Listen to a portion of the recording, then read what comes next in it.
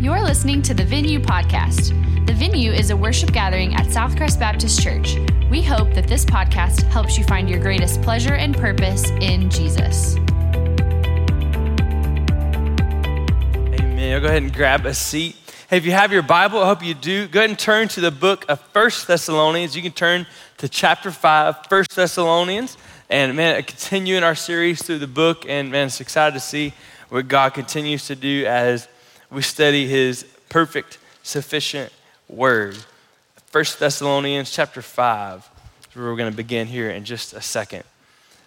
I may have shared some of this before, but I remember when I went to propose to my wife, Lauren, back in 2010. The cool thing, what made it kind of fun, was I was already living here in Lubbock, and she was still in Florida, in Jacksonville, living with her parents. And so it made the idea of surprise in some ways a little bit easier, because when you're this far away, like it's easier to sneak up on somebody, right? And so I remember making all the plans and preparations and even talking with her parents. And I think their anniversary weekend was around, or is around, the time of the year that I was proposing. And so they'd even set up kind of this trick plan where they were saying they were going to dinner for the anniversary, but they wanted Lauren to come because they didn't want her to stay at home by themselves. And they were celebrating like, I don't know what year, many, many years. So like, you know what, we've had a lot of these. You just come on with this, daughter. So she was getting dressed up and everything, thinking she was going to dinner with her parents. Well, I, again, flew from here to Jacksonville. And I remember drove up to went to the driveway and knocked on the door, and her parents had her answer the door. And I'll never forget, I'm standing there, I've got a suit on, which I don't wear a suit very often, so it was like a dead giveaway, right? So I've got flowers, got a suit on, and she opens the door, and I'm expecting this I'm just expecting this great moment. And she opens the door and says, "What are you doing here?" So I'm like, and I didn't actually respond. I just looked at her, and then she, again, the suit, the flowers, showed up out of nowhere from Texas, been dating about 4 years at the time. She went, oh. And she had on, she looked very lovely. Obviously, she always does. But she had on a dress that, in her terms, was not fit for this kind of occasion. So she says, I'm still standing outside. And she goes, I can't wear this. I'll be back. And just runs into the house. And so I'm just standing there, and her mom comes in. She's like, "You can come on in. Just come on in." It was just, and again, it was amazing. She looked beautiful. But I'll never forget her reaction of she felt like she was not ready for that moment. Thinking about that idea and just jumping straight to where we're going here in the text in a second, I wonder how many genuine born-again believers who know and love Jesus, who are Christians, are going to heaven. I wonder how many of us, when Christ returns and comes back for us, I wonder how many of us will have that same response of, oh what are you doing here? and kind of metaphorically speaking, say, I can't wear this. Meaning like, the way I've been living, my lifestyle, which the Bible often, the metaphor there is often the idea of putting on clothes, your lifestyle, clothe yourself with love, patience, all those things. Will we say, Jesus, this is not the right outfit. Let me go change. As American Christians, this is kind of my take. I think we don't ponder the second coming of Christ very often, because for a long time, we've had it pretty good here. I do really believe and feel that like more and more it's getting harder to live as a Christian in the States. You can't fly under the radar anymore. If you're gonna live according to the Bible and be bold about finding your greatest pleasure and purpose in Jesus, you can't really fly under the radar anymore. But still, we've had it pretty easy and pretty comfortable lives. And so I think we forget the joy and the excitement that Jesus is coming again. And we just kind of get caught up in this world. The Thessalonians, who Paul was writing to, if you read 1 Thessalonians, they were going through the ringer.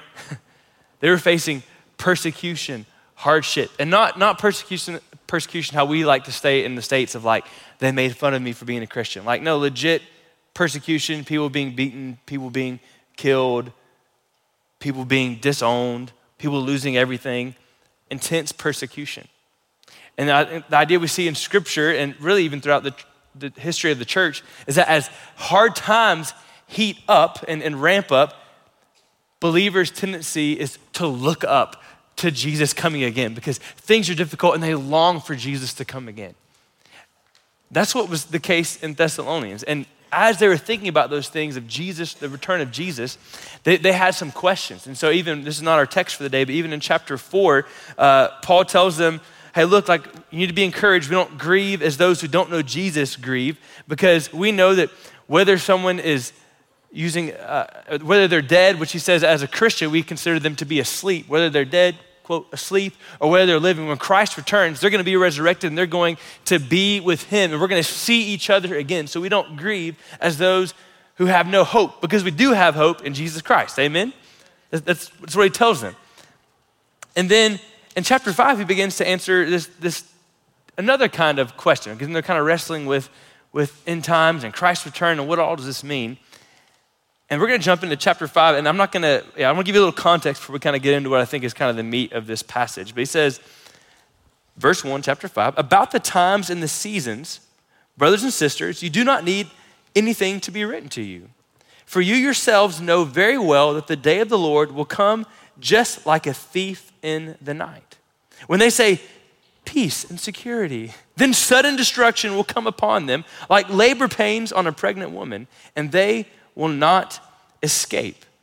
So he says, thinking about the times and the seasons of when Christ will come again, the day of the Lord, you don't need anything to be written to you. So most commentators say Paul's already talked to them even in person about some of these things, but also Jesus himself said, no one knows but the Father the time or the hour when he will return, right? And it's like, wait, what? Why does he say nothing needs to be written? He even says, it's like a thief in the night. A couple things to unpack here. First of all, notice Paul doesn't say, look, I know you're concerned about the return of the Lord, so what you need to do is break out a 25-foot detailed calendar and make your prediction. Like, he doesn't say that. No, you're going to see in a second, he just tells them how to live as we wait for Christ to return. But he says, you yourselves know very well that the day of the Lord will come just like a thief in the night. The idea is there is sudden, unexpected. It's a surprise. But then there's more to it. He says, when they say peace and security, the idea is that, so in the culture, in the world, people are saying, everything's fine, everything's good, just coast through life because you don't need to be worried about anything. Then sudden destruction will come upon them like labor pains on a pregnant woman, and they will not escape. So he has this idea, you're going to see in a second even more to further solidify it, that for the unbeliever, when Christ returns, it is terrifying, like waking up to a thief coming into your house. It's unexpected. Of course, I feel like Texans, this is a little different context for us, right? Because you're out there thinking like, I have an alarm, I have a dog, I have 14 assault rifles. like you're like, I'm not scared of no thief. Okay, but like think about in their context, with no alarm, they wouldn't have had dogs because they thought of them as disgusting. They don't have assault rifles in their house. Like a little fair to be a little more nervous, right? You get the picture. So it's sudden, it's terrifying, destruction will come. See, for the believer, again, we're going to solidify this in the next verse here in a second. For the believer, when Christ returns, man, it's a glorious appearing. Scripture says that we long for his appearing. But for those who don't know him, it signals the beginning of the end, of judgment, of the wrath of God. It says it's like labor pains on a pregnant woman, and they will not escape. I've limited things I can say about giving birth. I think the idea that like once a woman goes into labor, she's having that baby. It's been a long time since I have referenced the show The Office. My buddy over there said that he asked if I got my doctorate in how to use The Office as sermon illustrations. But there's an episode where a couple on the show, Jim and Pam, are Pam's fixing to have their baby, and she's been putting it off. And finally, she's going into labor. Like, she's having contractions. And she just tells Jim, like, I don't, they're at the office. And she's like, I just don't want to go. Can we just not do this today? And they're like, you don't have a choice. Like, the time has come, right? Like, we're going to the hospital. There's no turning back at this point. That's kind of the idea here that, like, when Christ returns to those who don't know Christ, it is going to be a painful occasion for those who don't know him. But also, when he comes, it's too late to make arrangements. It's kind of like, or it's the opposite. See, when I showed up at Lauren's doorstep to propose, I had no problem with her running inside and, getting clean, not cleaned up, but changing her dress, all that stuff. For those who don't know Christ, when Christ returns, people can't be like, you know what, Jesus, now that I see you in all your full glory and splendor, I need to make some arrangements. Like, no, the time has come. So he says, for those who don't know Christ, it's like a thief in the night, and it's destruction, and they should be scared. It's going to come out of nowhere, a surprise to them. But what he's going to do in a second, he's going to give the believer the things they should be doing, the things that we should be doing while we wait for the return of Christ. So again, I want to emphasize that the point of this is not to, when's he coming back? Let me figure it out. Rather, it's to know he is coming back, and how do we live in the meantime? So I think there's 4 things we're going to see in this text. The first one, let me read verses 4 through 5. He says, but you, brothers and sisters, so as opposed to those who don't know Christ, you are not in the dark for this day to surprise you like a thief. By the way, will it be a surprise when Christ returns? Do we know the day or time? No, we don't. But he says it won't be a surprise like, oh, he's coming to get me. No, like, it's a joyous occasion. He says, for you are all children of light and children of the day. We do not belong to the night or to the darkness. Now, jump down to the beginning of verse 8, just for a little more similar thought there. He says, but since we belong to the day, let us be self-controlled. And we'll come back to that in a second. But again, he's emphasizing we belong to the day. So here's the first thing I want you to see. I think Paul's giving us here in the scripture, what we do while we wait for the return of Christ. That is, remember who you are. Remember who you are. And who are you? You are a child of the light.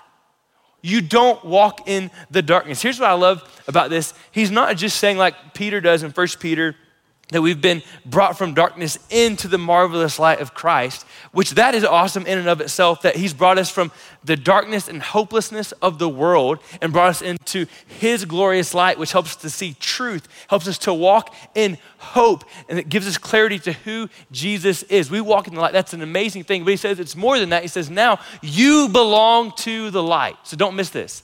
This is not just about what's the word I want to use here? That you've been transitioned to the light. This is about a transformation from the inside out. That once you were full of darkness, as Ephesians says, you were dead in your sin, but now you are a child of the light. You belong to the light. What does that mean? You walk in the light. You choose to fix your eyes on Jesus. While we wait for his return, we remember who we are. We're not children of darkness. We are children of the light. He says, so then, verse 6, so then, let us not sleep like the rest, but let us stay awake and be self-controlled. For those who sleep, sleep at night. And those who get drunk at night. So the first thing was remember who you are. Here's the second thing we do while we wait for the return of Christ. It is maintain an any moment mindset. Maintain an any moment mindset. The idea there is to stay awake, be self-controlled. It's this alertness to be prepared, to be busy serving the King, knowing he is coming again.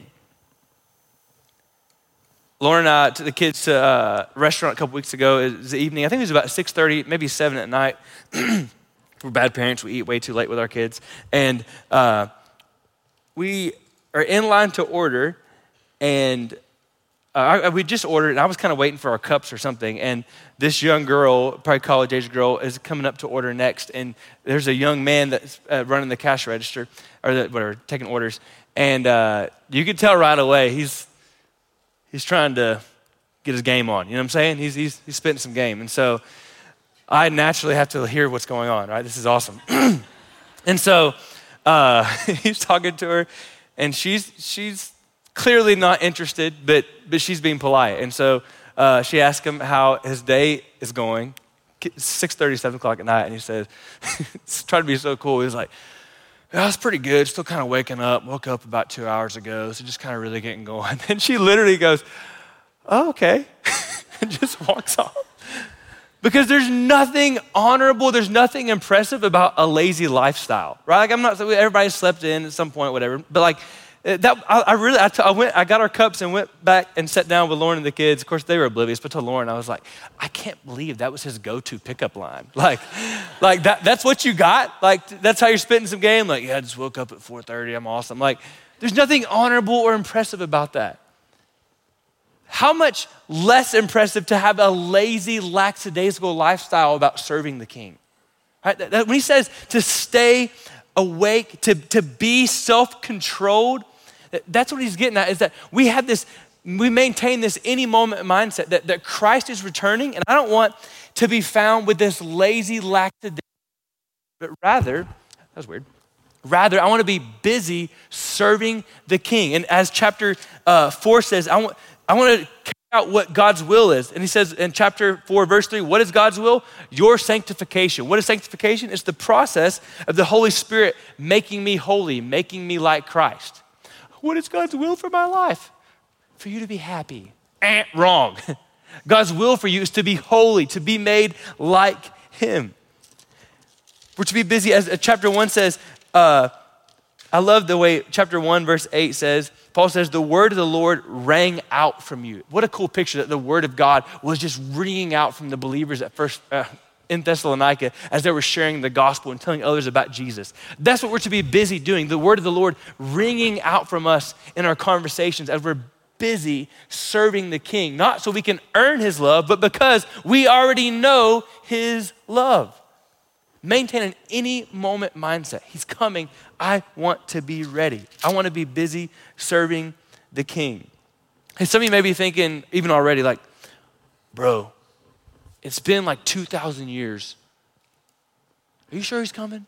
Like, how can I maintain an any moment mindset? He could be coming any minute if it's been 2,000 years. What is it 2 Peter 3:8 says?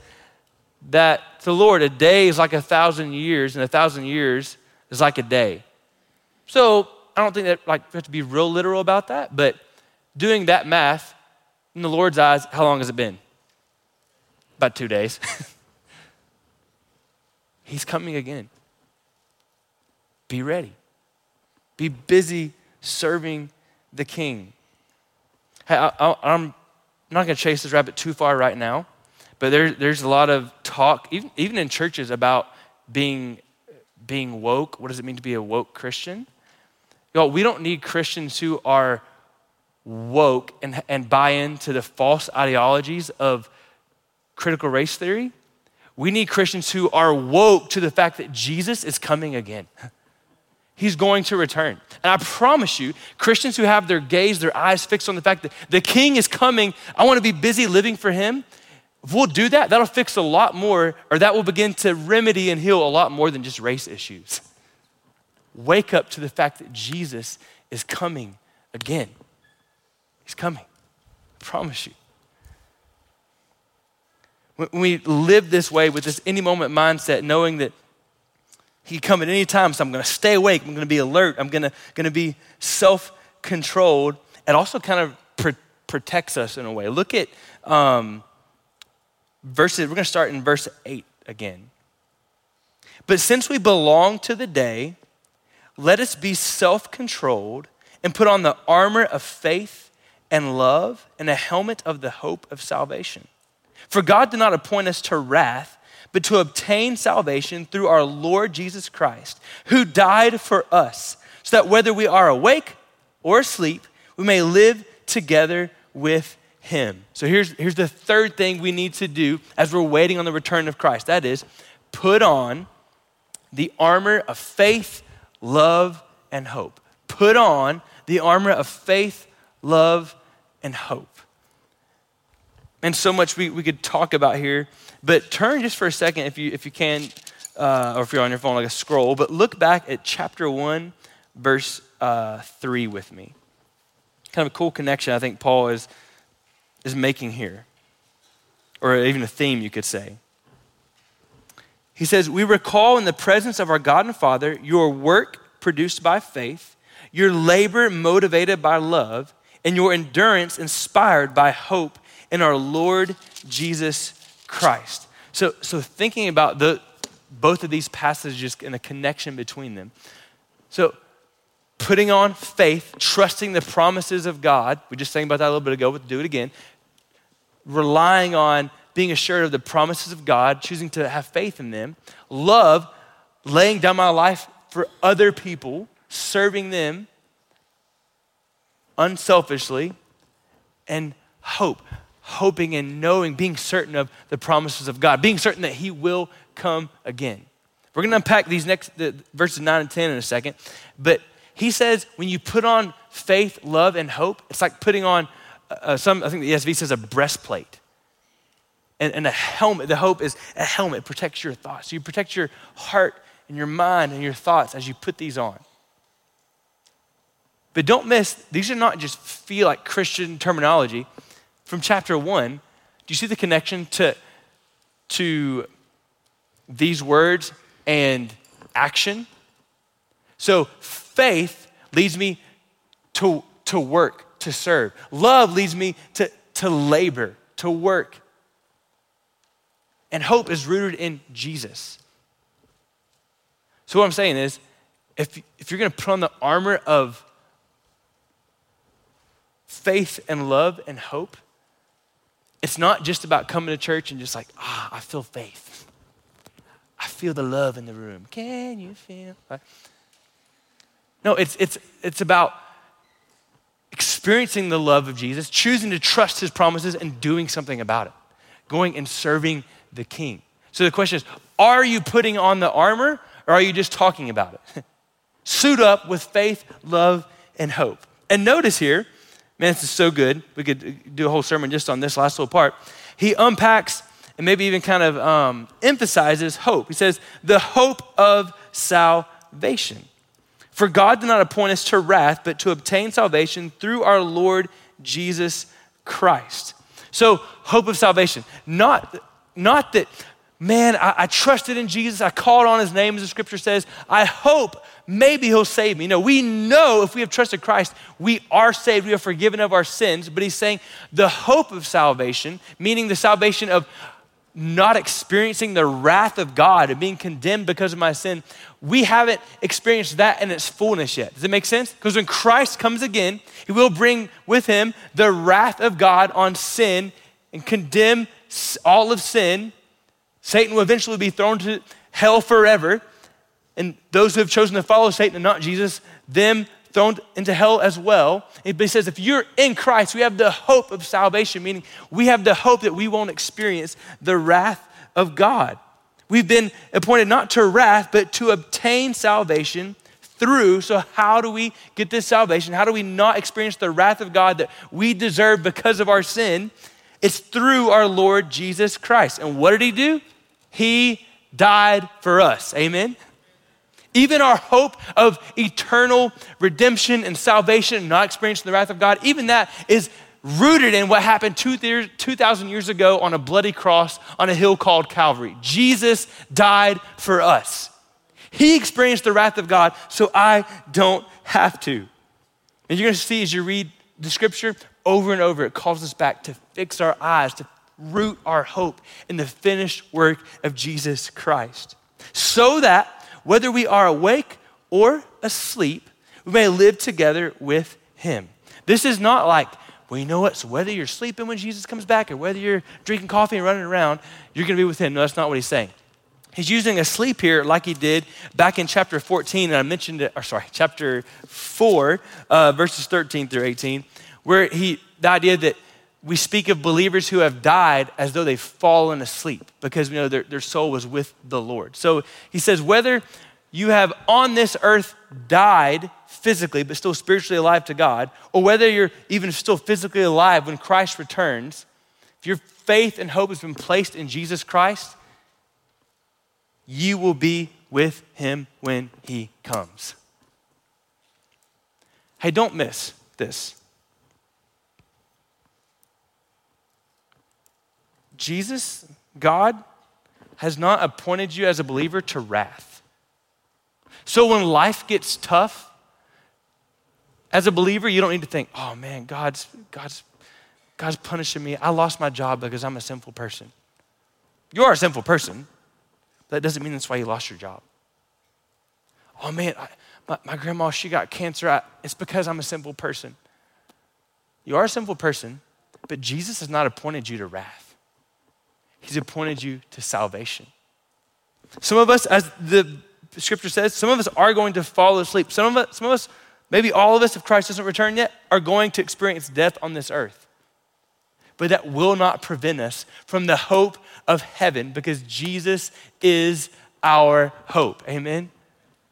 He didn't promise you an easy life, but he did promise you salvation. He is our hope. So put on the armor of faith, love, and hope. In light of all that, and really specifically in light of the hope we have in Jesus because he died for us, he says in verse 11, therefore, encourage one another and build each other up as you are already doing. So here's our fourth thing, and that is encourage each other in Christ-centered community. Encourage each other in Christ-centered community. I love, he says this to encourage one another and build each other up right after he just talked about the gospel again. So don't miss this.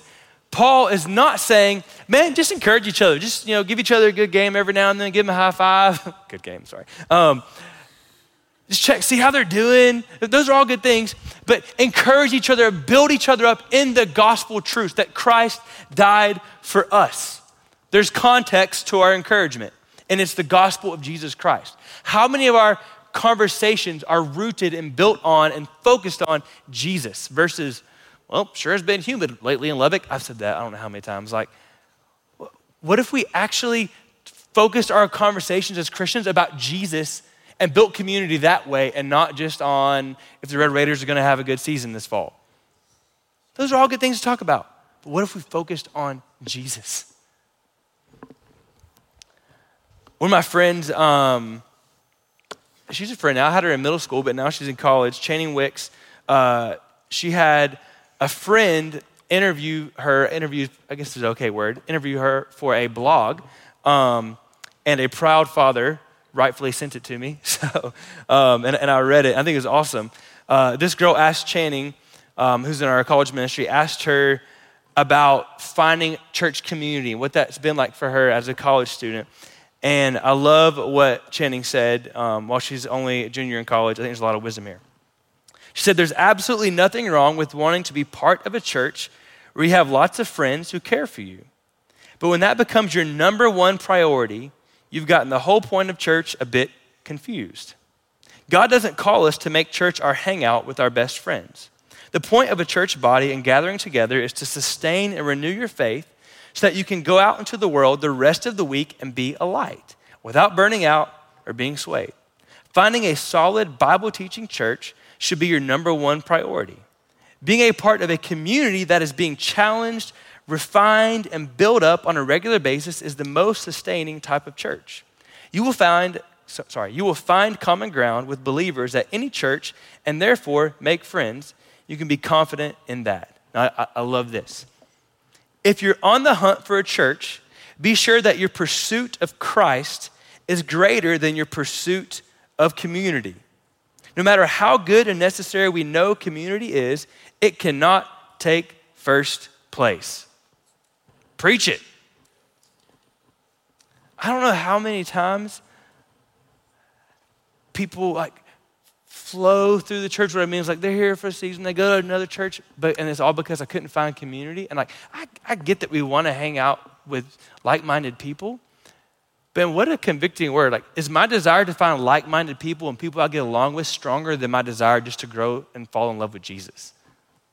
If you're here and your sole desire is just community, you're missing out on what we're about. We're about Jesus. And Jesus brings community. He creates community. You know what's so cool about looking out here? Like, bless you. Sorry. Not one of you look just like the other. But here we are worshiping the same God. We are to encourage each other in Christ-centered community.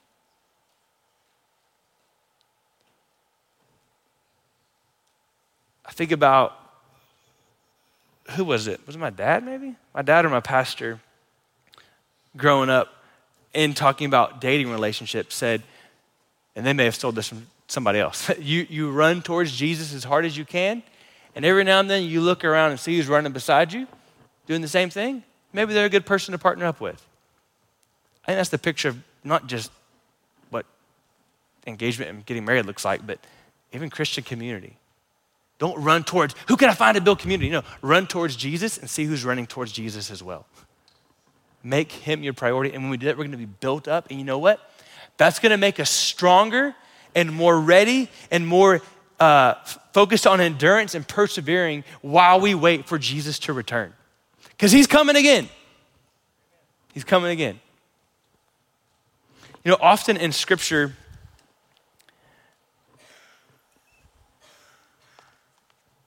God gives us the picture of the church being the bride of Christ.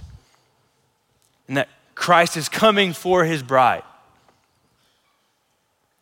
What a cool picture. I got to do a wedding last night for Katie. It would be so hard to not call her Katie Ritchie, but Katie now Harden and Bryce Harden. Super sweet time. And it's always so cool seeing the bride come down the aisle. Man, like that never gets old. And seeing the groom's response. I mean, I did a wedding about a month ago, and the groom had been cutting up and goofing up and just like having a good time. And I kept thinking, this dude is so nervous. He just didn't want to say it. And he's like, no, I'm fine. Everything's good. Well, we get out, and she's fixing to walk down the aisle. This is not Bryce, but it's another guy. And I leaned over. I didn't have her microphone on, so I said, hey, man, like, are you okay? And he said, no, I'm nervous as heck, man. I love watching that interaction. Could you imagine if you were at a wedding and it came time for the bride to meet the groom? The groom's there to meet the bride, and she turns the corner and she's like, whoo, sorry, y'all, just woke up. Oh, man. Mom, can you give me some coffee? Lord of mercy, where's my dress? Or for her to turn the corner and say, oh, is today? Today's the day? or to get down to the altar where the groom is, and for the groom to look at the bride and her have stains and dirt all over her. I don't doubt the groom would still love her and follow through with the commitment, but he'd probably be going like, did you forget? Did you forget what was coming? I know, I've just been having fun. Like, yeah, but it's our wedding day. Or could you imagine the bride coming down and she's like, you know, she turns the corner, she's coming down, she's munching on a cheeseburger. What's the LGN diet, right? I won't unpack that. If you're married, you don't know what the LGN diet is? I'm not going to say it anyways. Okay, sorry. So, the look good naked diet. So, coming down, just chewing on a cheeseburger. Yeah, I'm just hungry. Like, what's the big deal? Rightfully, the groom would say, Did you forget what's going on? Like, you knew this day was coming. You knew it was coming. Question, what would it say about the bride's love for the groom if she approached it that way. Lackadaisical, not ready, covered in stains, because she's been out playing in the mud pit. Like, what does it say about her love for the groom? Maybe better yet, what does it say about her view of the groom? Honestly, if that happened, like if a bride was that lackadaisical about meeting the groom, I might be like, do we need to pause here for a minute? Like, I don't think we understand what's going on here. Y'all, I don't want any of us to be found when the groom comes for us, to be found not ready. Believer, the king is coming. If you stay ready, what's the old rapper used to say? If you stay ready, you don't got to get ready. Stay ready. The king is coming. Stay in his word. Keep your eyes on him. Walk with him. Maintain an any moment mindset, knowing he's coming. Stay ready. So you don't have to say when Jesus comes, not today, Jesus. Really, any day but today. I'm just not ready. No, stay ready. Stay ready.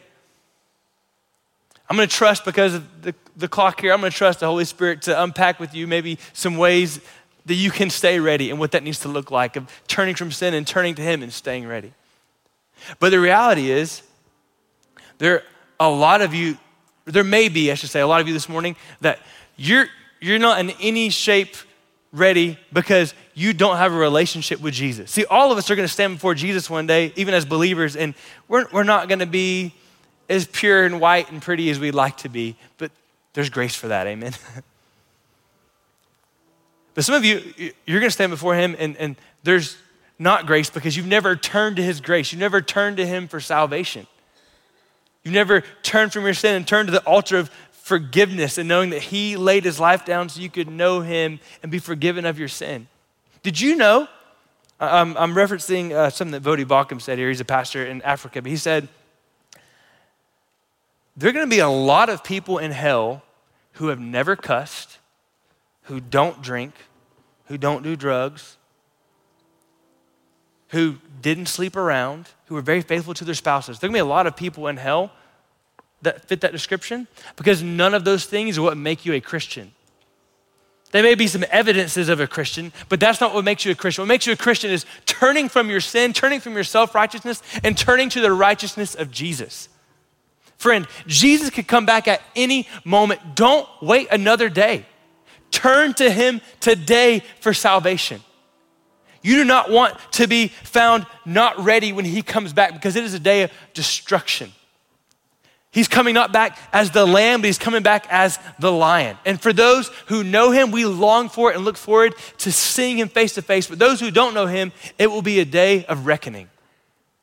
Turn to Jesus today. What does that look like? It's simply recognizing you're a sinful, broken person, that you can't muster up enough goodness to know him and be in right relationship with him, and simply putting the shovel down that you've been digging, trying to make your life right, and just say, Jesus, I turn to you. I trust your perfect life, your death, your resurrection, and Jesus, would you save me and forgive me of my sins? Jesus, be the Lord of my life. When you repent from your sin and you trust him, you will be saved. Not maybe, not could be, no, you will be saved. Jesus doesn't save good people because there aren't good people. He saves anyone who will turn to him. I'm gonna pray for us here in a second, and as we sing in a moment, maybe you just need to stand and sing and celebrate the gospel truths we're gonna be singing, or maybe you need to come down front as a believer and just say, Jesus, I've not been focused on the fact that you're coming again, and Jesus, I wanna live like you could come back at any moment, because you can. Jesus, help me to live in light of your return. There'll be some folks down here at the front that would love to pray with you if you wanna talk through where you're at in life, or maybe just to be prayed for. You could just walk up and say, hey, would you pray for me? And they would love to pray with you. But there are some of you who you need to go this morning from death to life by placing your faith in Jesus. There'll be some folks down here that would love to talk with you and pray with you. If you're like, hey, I'm not sure exactly what that looks like still, they would love to talk you through that. Man, don't wait another moment. Let me pray for us, and then we're gonna stand and respond. Jesus, thank you for your word. God, thank you for your grace. Thank you for the cross, and that because of you, we have the hope of salvation, that we will not experience the wrath of God to come. Jesus, would you help us as the bride to be ready, to stay ready, knowing that you're coming again? Lord, for those that don't know you this morning, would you draw them to yourself? Lord Jesus, please, would you awaken their heart from death to life? Would you flip on that light switch to see who you are? And God, would they respond and come to you? God, would you give us boldness to respond and to lean into what you have for us this morning, God, to be more like you or to come to know you? God, we love you. Would you speak to us during this song? In the name of Jesus that we pray. Amen. If you were encouraged by today's message, subscribe and rate us wherever you stream your podcasts. To learn more about the venue at Southcrest, visit us online at southcrest.org or on Facebook and Instagram by searching for Southcrest Baptist Church.